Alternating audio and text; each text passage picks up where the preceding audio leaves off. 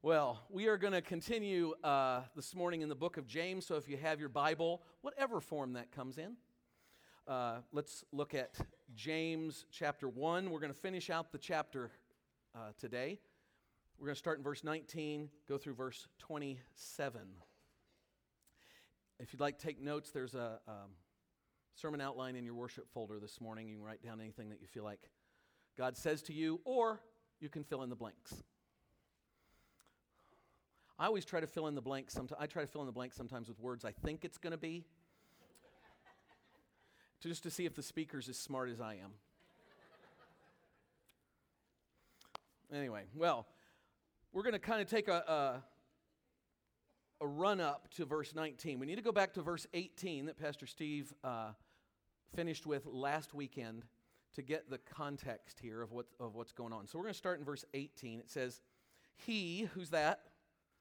God, chose to give us birth through the word of truth, that we might be a kind of first fruits of all He created. He chose to give us birth through the word of truth. The basis of our salvation and our security is the word of God. He chose. He, God, pretty important. He chose. Salvation was instigated by Him. And He promises that decision is entirely based on His holiness. He made a decision to give us salvation. He chose us. He chose to give us birth. He says He gave us birth. It is His gift to us. He gave it, and He promises not to take it away. John 10:28 says, "I give them eternal life, and they shall never perish. No one will snatch them out of my hand." If you've ever questioned whether your salvation as a believer is for good, it is permanent, this is a great verse to look to. Jesus says, "I give them eternal life, they will never perish."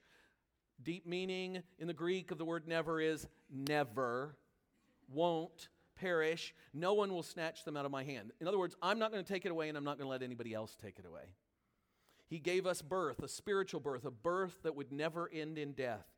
It says He gave us birth through, by means of. The birth comes through His word. It cannot be ignored because it's the very thing that brings forth life in us. We cannot be people who ignore the word of God. It's the very thing that gave us and continues to give us life. Through the word of truth. God's word is fully truth.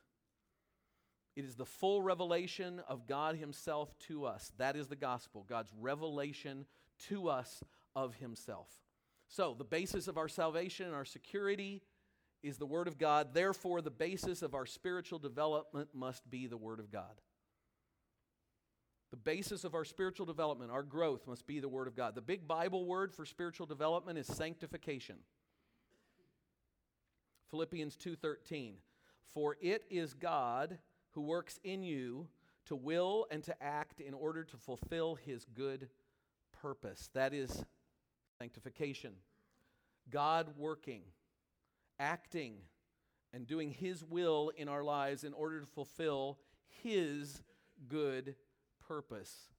Maybe not what we think ought to happen, maybe not in our timing, maybe not the way that we want it, but to fulfill His good purpose. One of the primary ways that God works in us and changes us is through His Word, the Bible. It is always, His working in our life is always for His purpose, which He says is good.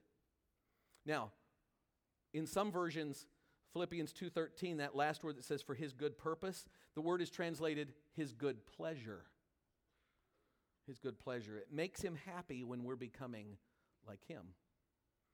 The gospel at work in us is characterized by both hearing and then resolutely doing the truth. That's what James is going to challenge us with this morning. The gospel at work is characterized by truly hearing and resolutely doing the truth. God, through His word, has regenerated and birthed us. He has raised us from the dead. He has given us life. He has saved us and redeemed us by the word of truth. And if we are followers of Christ, if you are here today as a follower of Christ, you've committed your life to Him, then you have already experienced the power that James is talking about here in your salvation. And the power, that same power of God, is at work in you, totally transforming you. So that's our start. Our salvation and security is in the Word of God, and our ongoing spiritual development and growth is the Word of God. Verse 19, we're going to read through verse 22. We're going to take this in little sections, okay? Verse 19, my dear brothers, and I would say sisters, we won't let you off the hook, ladies, take note of this. Everyone should be quick to listen, slow to speak, and slow to become angry. For man's anger does not bring about the righteous life that God desires. Therefore, get rid of all moral filth and the evil that is so prevalent, and humbly accept the word planted in you, which can save you. What do these verses tell us? To take in the Word of God. To take in the Word of God. Now, there are two aspects I want us to consider as we look at these verses. And I believe they're both within the context of the passage, and they really intertwine with each other. First, our response to and our interaction with Scripture, and then our response to and our interaction with others as they speak the truth of Scripture into us. Okay? Now, these verses are usually looked at a certain way, and we're going to kind of put a little different angle on it this morning.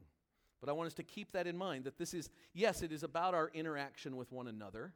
It is also about our interaction with the Word, with the truth that God is speaking into our lives. So we're going to share just a few things here about how to take in the Word of God. What's he say here? Well, quiet yourself and grow. Be slow to speak. Look at this. We are to listen to the Word of God. We are to listen to it as we read the Bible regularly, as we hear it preached in sermons, as we share with others in Christian community in our small groups, as we're challenged with truth given to us from our spiritual partners and mentors and friends. This is the way that we grow, by realizing that real faith is not all about us. Quiet yourself. Be slow to speak. Now, wives, this is your chance to do that to your husband. Be slow to speak. It's not always about us. We learn, think about this, we take in the truth best when we are not the ones talking.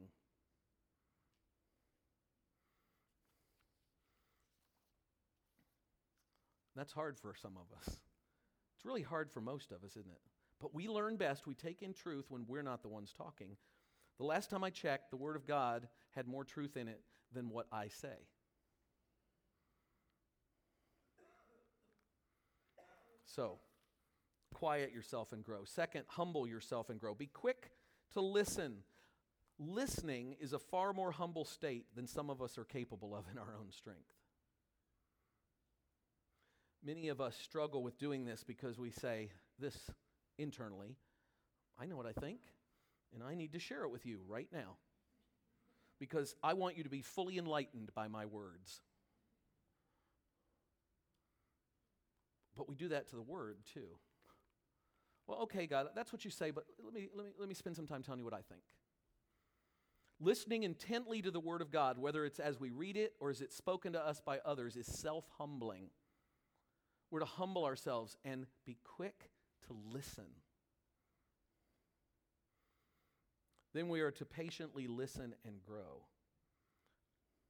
Now, James gets right to the point here and tells us a very simple way to know whether we are patient and humble, and that's to check our anger. We're supposed to be checking our anger. That's going to show us whether we're really listeners or not. Anger is rarely quiet. The truth of the Word can sometimes make us angry if we're not careful. It's hard to hear truth, and we can sometimes become angry with God with what He's telling us, thinking that we know better than He does. Anger is this, though. Anger acts as if God is not in control. It denies the gospel, really. It betrays a lack of trust in God and a lack of love for other people. See, what anger does is it acts as if people should be more concerned with pleasing you than pleasing God. It acts as if our judgment has not been affected by the fall. See, everything that we see, when our version of events and attitudes and motives are really examined, it's filtered through the fall. It's filtered through our innate sinfulness and our selfishness. But what anger does is say, well, the way I interpret events and the way I interpret your attitude and your motive is fully true. I've got it all right. I've evaluated everything accurately. The reality is that the vast majority of our anger is out of our own selfishness and our own self-righteousness. We want what we want when we want it, how we want it. What else are we supposed to do? To seek purity and grow. To seek purity and grow. Look at verse 21. Get rid of, James gets right to the point, all moral filth and evil that is prevalent. Not some, but all sin we're to get rid of. Moral separation of the Christian from sin is basic to the Bible's teaching on holiness. Among other things, this is how you prepare yourself to hear and accept God's word. You ever had one of those weeks where you just, sin has taken you over? Coming to church on Sunday isn't fun that week because there's so much junk in the way of hearing God's truth. He says, seek purity, get rid of this. See, we need to be a people who clean out our spiritual ears so that we can hear. Let me remind you of this fact. Sin has a vested interest in your not listening to God's word.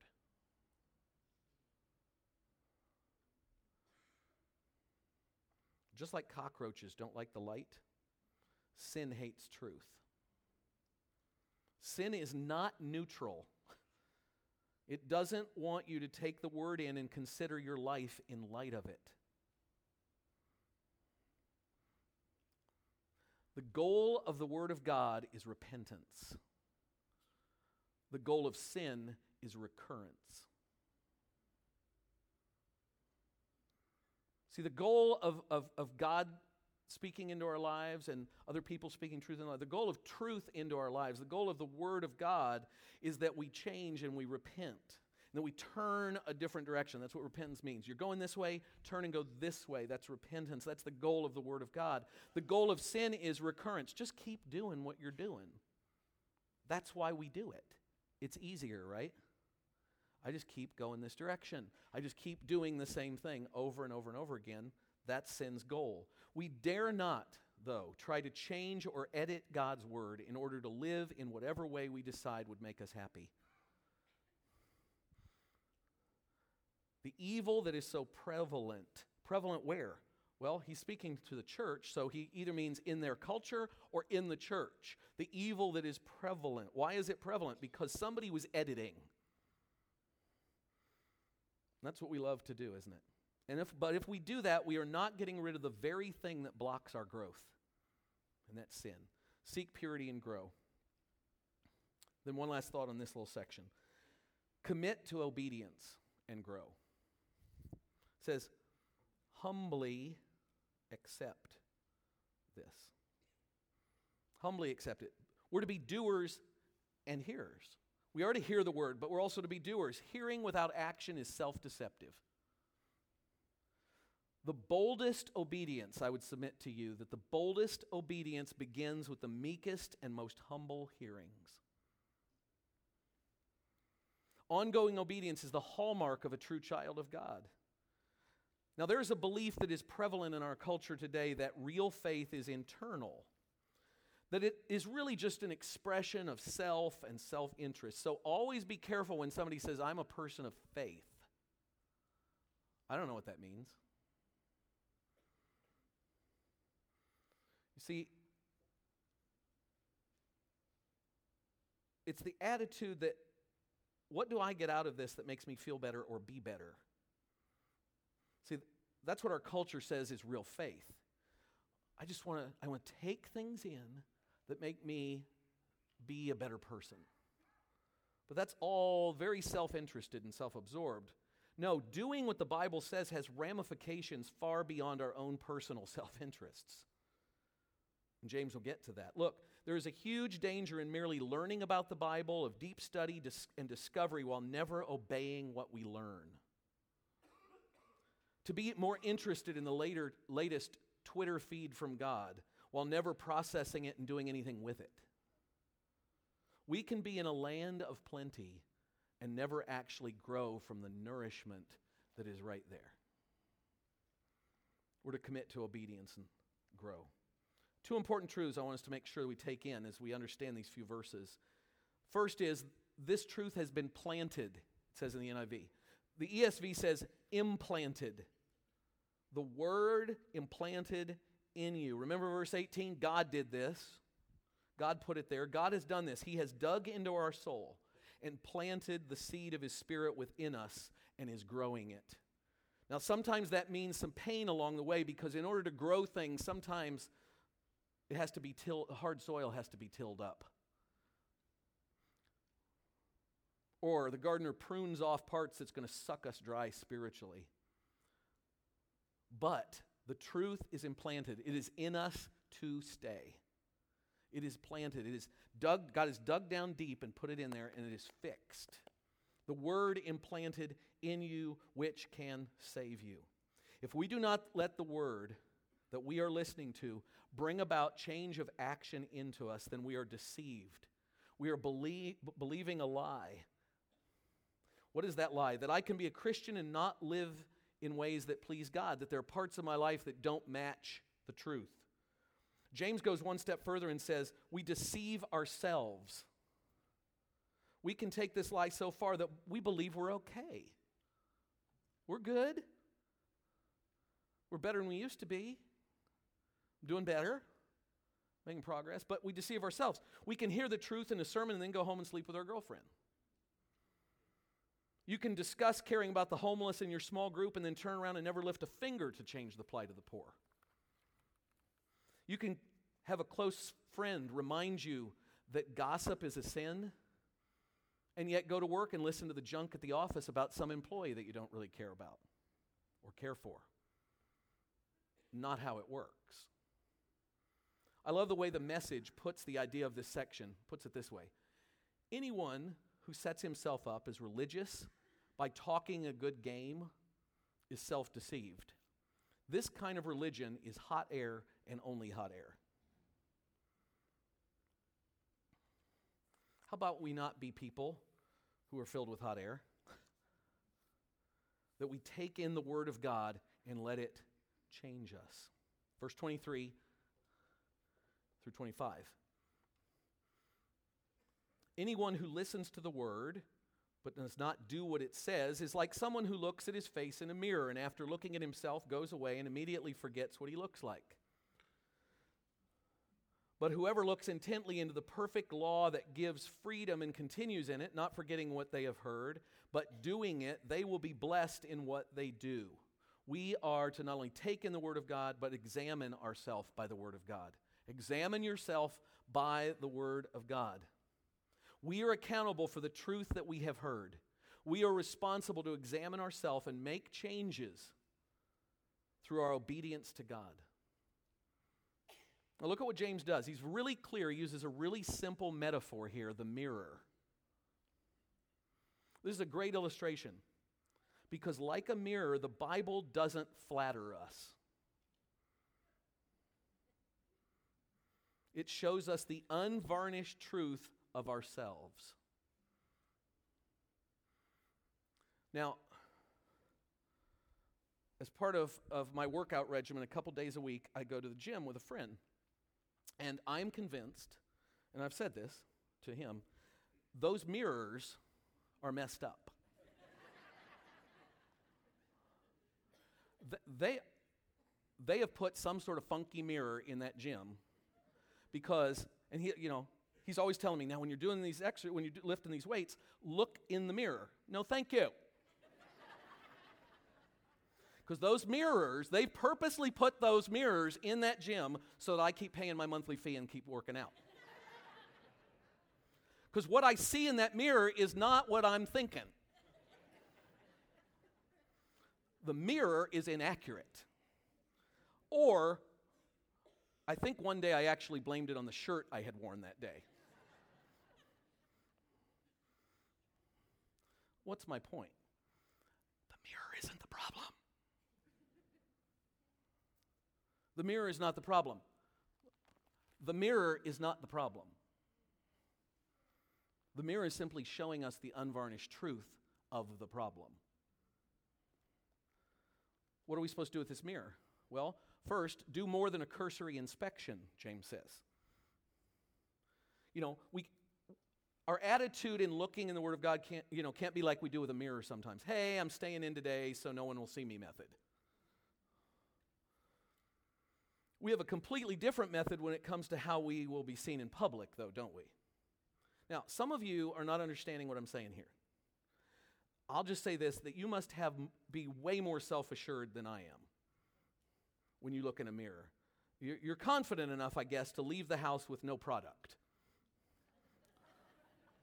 In my case, it takes a lot of product. Matter of fact, don't light a match near my hair. It's just it shouldn't happen, okay?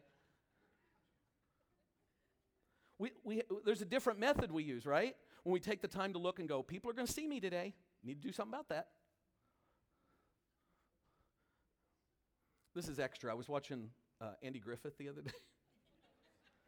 And Barney Fife had an issue with that, Anyway. Okay. You people over here don't have any idea what I'm talking about. What is happening? What is James describing here? James is describing a person who hears the truth, knows what God is saying, and then doesn't make any changes or adjustments in their life. Now, I'm not saying we purposely reject God's word to us. James is speaking to believers here. So I don't know that we do this purposely, but how often do we hear the truth, but then not determine immediately what we're going to do about it? And then we completely forget what God has graciously shown us, and we're on to the next item to learn and then forget about it. We move on and forget what God said. It's kind of like we're passing the mirror. Oh, that's bad.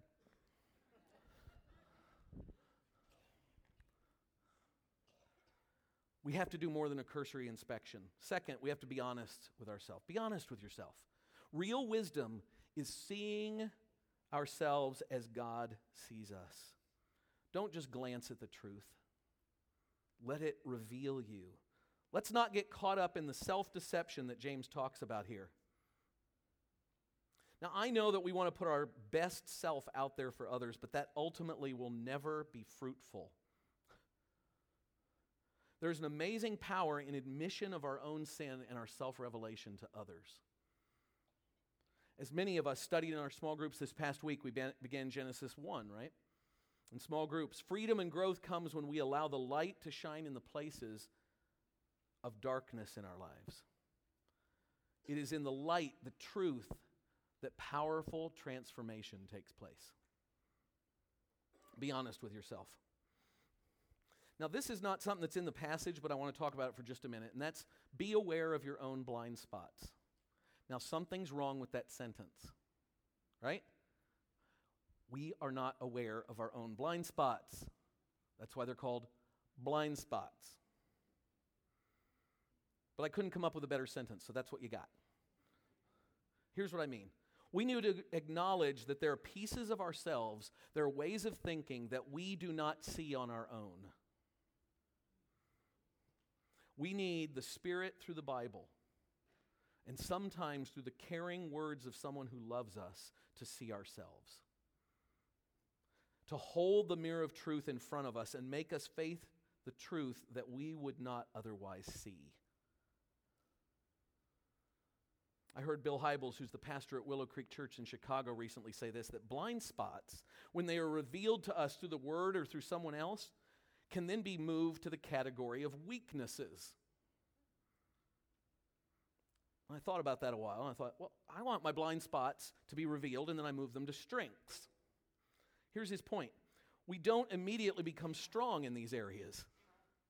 We can now know our weaknesses and then work on them. And that's what I think James would have us do, is have people in your lives that are telling you about your blind spots. Read the Word in such a way that you're letting it reveal things. You know, we kind of read the Word like this. Da, da, da, da, da. Okay, did that today. Check. Rather than take the time to let it show us ourselves in its mirror. Continue to let God show us ways to change and grow. And then, as we're doing this, we receive God's blessing. We receive God's blessing. Look at what he says. The man who looks intently into the perfect law that gives freedom and continues to do this, not forgetting what he has heard, but doing it, he will be blessed in what he does. The law, it's a synonym for the word. It's the truth. It brings freedom. We've sung about that this morning. The truth of the word brings freedom. Jesus in John 8 says, everyone who sins is a slave to sin, but if the Son sets you free, you are free indeed. Now, we don't always feel free because we get bogged down by what? Sin and selfishness and self-reliance and pride. There is nothing more freeing than allowing God to reveal yourself to you and then responding to the truth by letting the truth have an impact in you and bringing blessing into your lives. Isaiah 66:2 says this, this is the person to whom I look.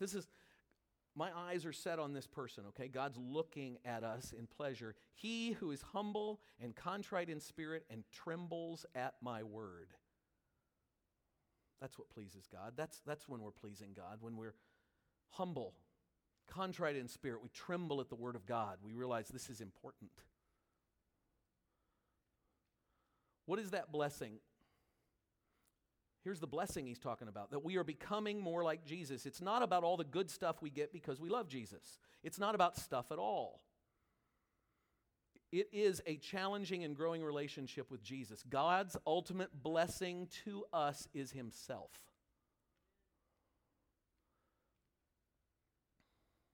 We're to receive God's blessing. We're to be aware of our blind spots. We need to be honest with ourselves. We need to do more than just a cursory inspection. Verses 26 and 27. If anyone considers himself religious and yet does not keep a tight rein on his tongue, he deceives himself, and his religion is worthless. Religion that God our Father accepts as pure and faultless is this: to look after orphans and widows in their distress and to keep oneself from being polluted by the world. Live out the Word of God. We're to live out the Word of God. Any religious belief must be more than just intellectual. To be true to the Bible and true to the example of Jesus, belief must include and culminate in action.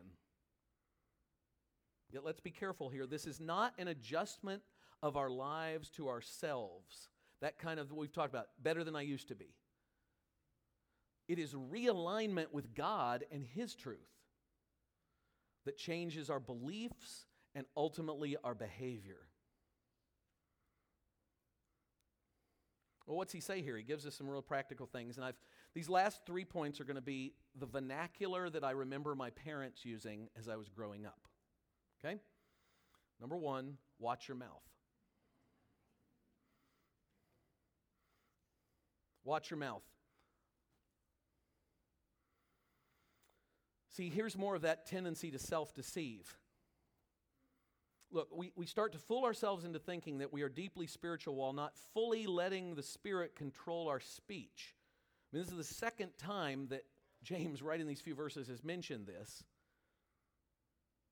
We can cuss and gossip and complain and fight for our own way and tear people down with our words and say things that we can never take back and spew stuff that is far from the truth of God and yet consider ourselves somehow spiritual and even godly.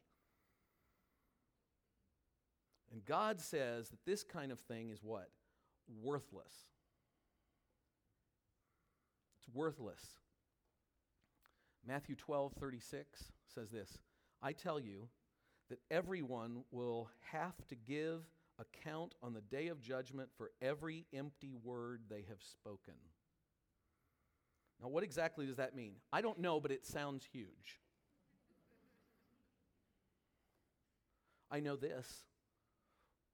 We are responsible for what we say, especially those things that we say out of anger. Look at what it does. It pushes others away and essentially tells others to not be honest with you because of your volatility. It wounds and it hurts and it kills if we don't watch our mouth. Our words over God's word is never a good thing. So watch your mouth. Second, care about someone besides yourself. I thought of another one after this, which is get over yourself. But we'll go with this. Look here, this is amazing. Get this. God tells us what his desire is for his children, to care about others more than ourselves. And if we do that, God is pleased. God is worshiped. See, James is going to tell us that we need to care more than criticize. Now, why do we do the criticizing over the caring? It's easier, right? We just keep doing it. That's easy to do. We love it, right? Look at Facebook. We show the best of ourselves and criticize everything else. Those of you who live in Gahanna, there's this little Facebook page called Take Back Gahanna. It should be called Let's Gripe Gahanna. We love to criticize. I don't like the way so-and-so's doing this. I don't like that. I don't like this. Heard one guy say once, I like what I'm doing better than what you're not doing. We love to criticize. James gives two examples that were both prevalent in his day. They were major issues. You see, in that time, orphans and widows were in a situation where they had no hope, no one supporting them, no one to care. See, they were in a situation there was no family available, and so they were on the streets, forgotten and ignored.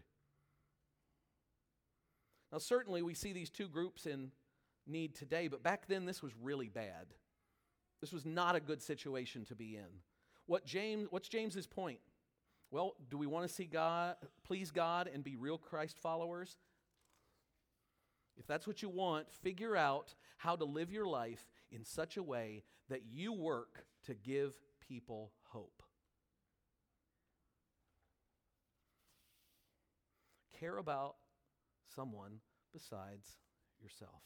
Give people hope, spiritual hope, emotional hope, physical hope. When and where are you committed and invested in doing whatever it takes to make sure that others know there is a reason to live tomorrow? That there is someone who cares about them. That there is a God who loves them. One author put it this way: the Christian faith is certainly personal, but never private. Watch your mouth. Care about someone besides yourself. And third, stay out of the dirt. Actually, my mother would have said, where have you been? Stay out of the dirt. God's way is better. His rules for you are for your best. There is a reason not to buy into the world's ideas of what is fun and fulfilling and important, of what is best and what will get us further up the ladder. God says there is no need whatsoever to play in the mud. It's just going to get all over you and even in you, and then it gets hard and it's going to be a mess to clean up. God loves us. He gives us a way to live that is best for us. And living that way becomes worship to Him. C.S. Lewis said he wondered why Christians were often so content to splash around in a mud puddle of sin rather than jump into the ocean of God's righteousness. Stay out of the dirt. Keep oneself from being polluted by the world. Matthew 7:24 tells us what we have to do now. Therefore, Everyone who hears these words of mine and puts them into practice is like a wise man who built his house on the rock. Ready to sing the song?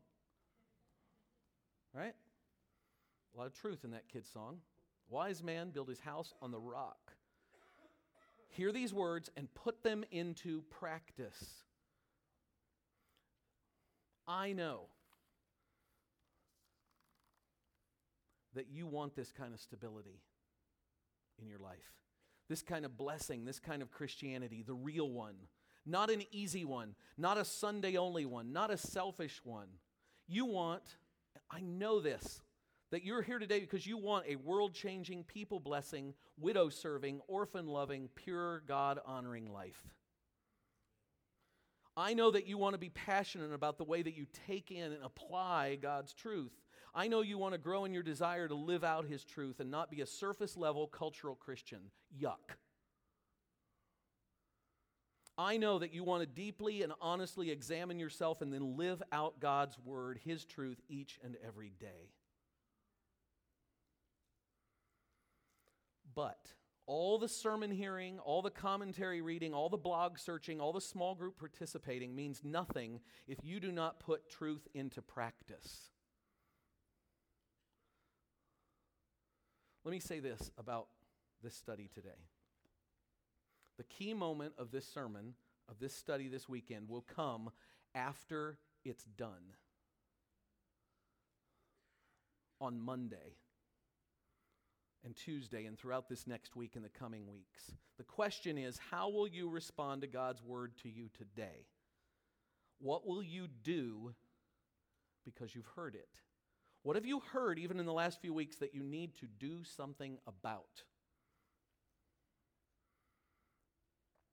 Now we're going to take a moment here. We're going to pray. We're going to take a solid minute of time.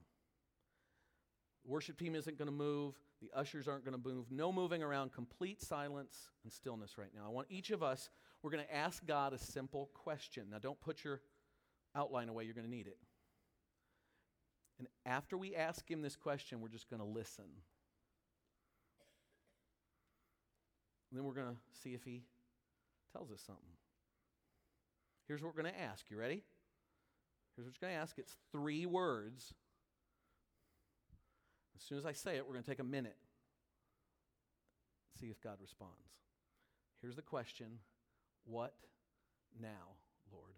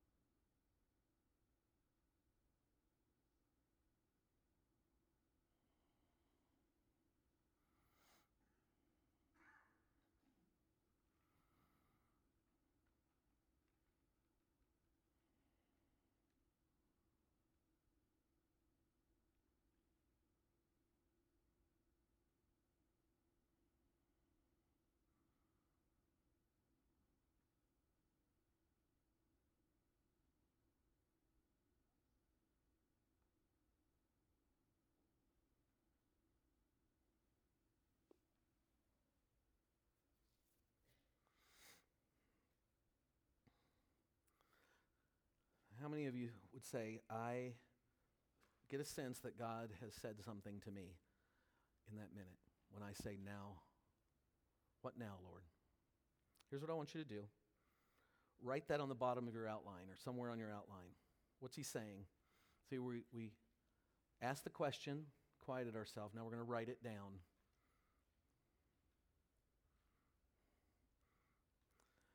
Then I'm going to ask you to do this. The worship team's coming, our prayer partners, I want you all to take your places too. We're going to sing together in a moment. I want you to do a last bit of cementing. And that's go take your sheet and go to one of the prayer partners and read it to them. That's all you have to do. Tell them what God is saying to you. You just go up and read it and then go back to your seat. This will help you cement it in your thoughts and keep you from forgetting it. And it will remind you that at least one other person is praying for you to obey this week. What now, Lord? What now? God, cement truth into us this morning. Help us to respond. Help us to obey. To be doers, not just in this room right now, but outside this room tomorrow. In Christ's name.